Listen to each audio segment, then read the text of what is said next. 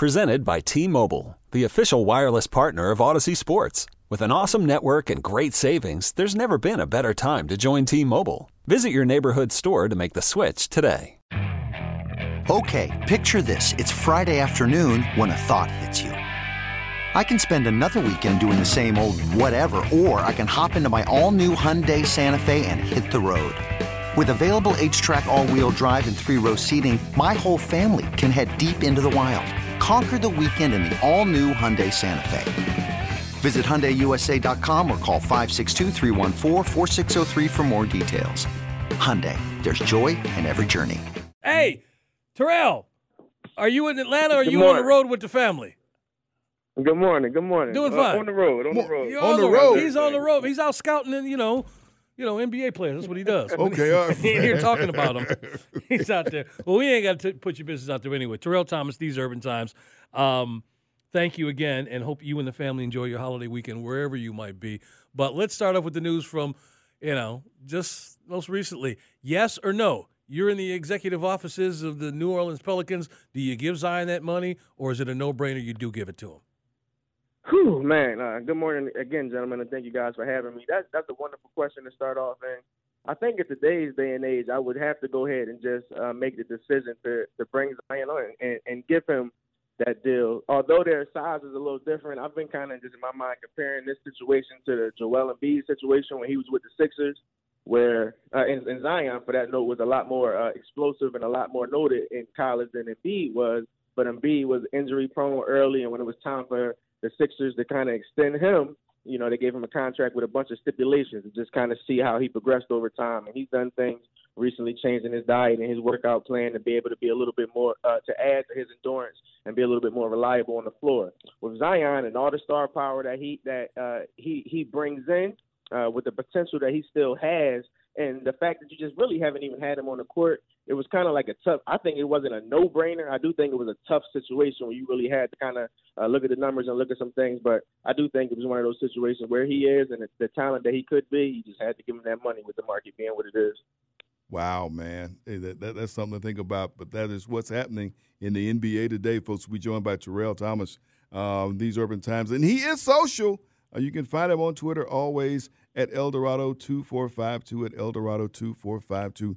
Thoughts about our hometown team? Have they made the moves that you felt were necessary?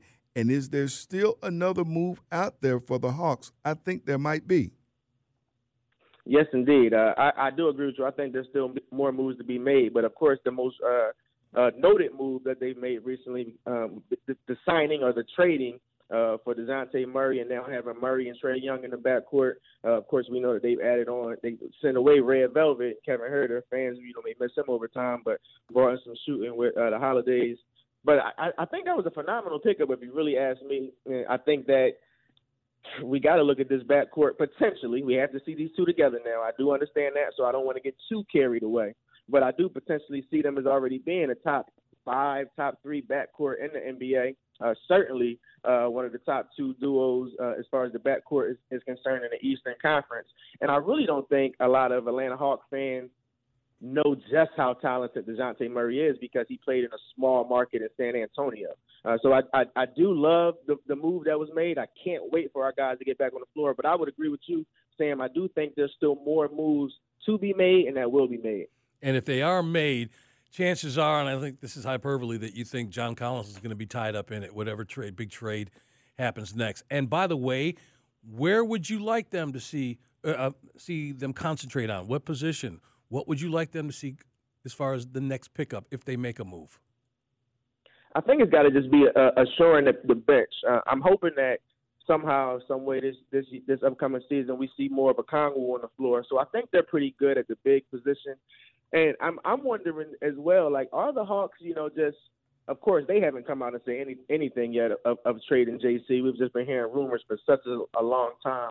But for some strange reason, gentlemen, I'm just starting to have a feeling like we may see that gentleman in our lineup come the fall. I'm not saying he won't be traded by the All-Star break of the upcoming season and whatnot, but just for some reason I think JC will be there, and the opportunity of him catching lives from Trae and Murray could just add to the mystique of what the Hawks could be. So I think it would just have to be still a shoring that bench. Maybe adding another guard, another distributor to come off the bench, and certainly some more scoring off the bench from the wing position.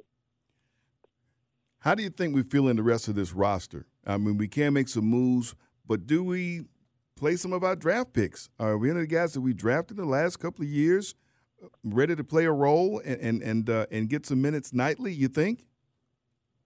I sure hope so, Sam. I really hope so, because we haven't seen, unless you pay attention to the Skyhawks, we haven't really fans haven't had the opportunity to see what Sharif Cooper could possibly be, and the same for Jalen Johnson. I think that gentleman may have an opportunity to come into NBA in his second season and surprise a lot of folks. So that may be a reason why the Hawks don't need to make too many moves. Maybe adding a tough guy, someone to kind of fill in that Solomon Hill role, being as though, he's no longer on the roster and wasn't there last year, but someone in that note like that P.J. Tucker brings in.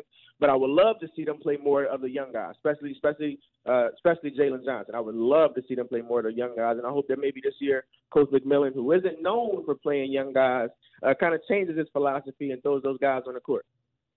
Terrell Thomas. That's a fine. Terrell Thomas joining Sam and Greg, Sports Radio 92.9 The Game, 92.9thegame.com. As you sit and watch what has been happening, whether it's in the barbershop or you're just talking to the TV, and you got a wish list of teams you'd like to see the Hawks sort of make a deal with for this particular player. Is there somebody out there like that? Because as you said, this roster's not full. We're wondering about what they're going to do next, because they can't sit here and rest on their laurels given what's going on in the East.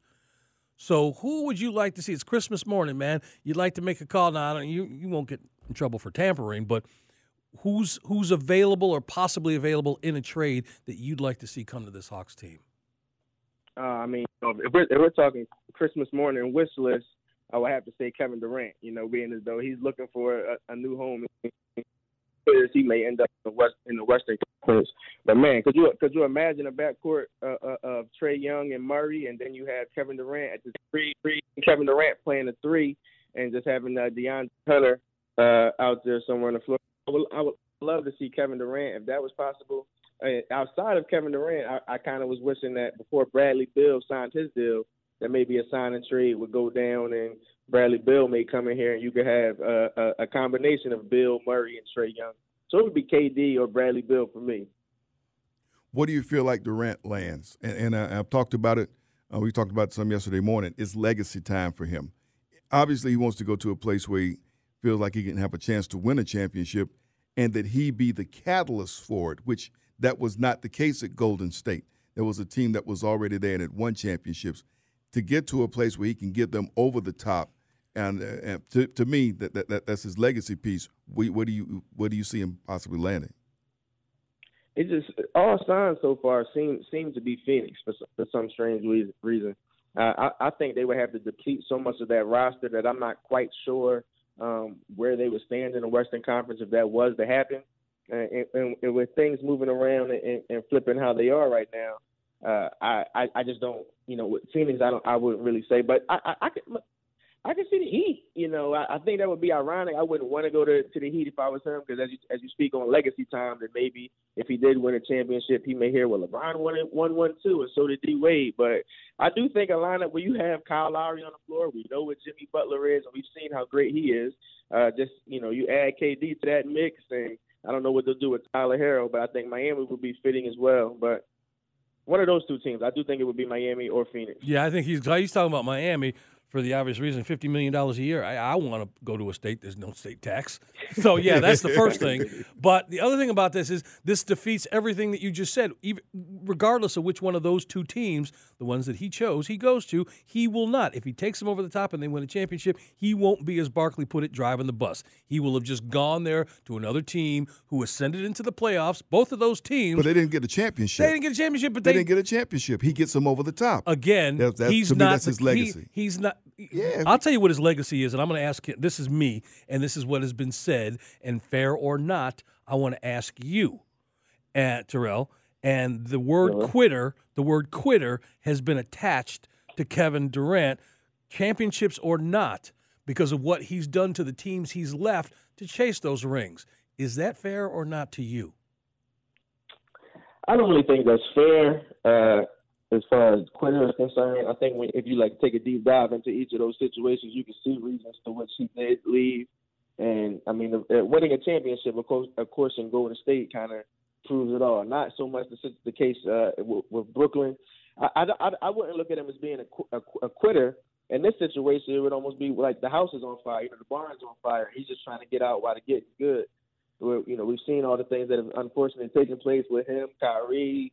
Their coaching situation with Steve Nash being a first-year coach and comments that were made earlier on. There's so much drama that is surrounded in that.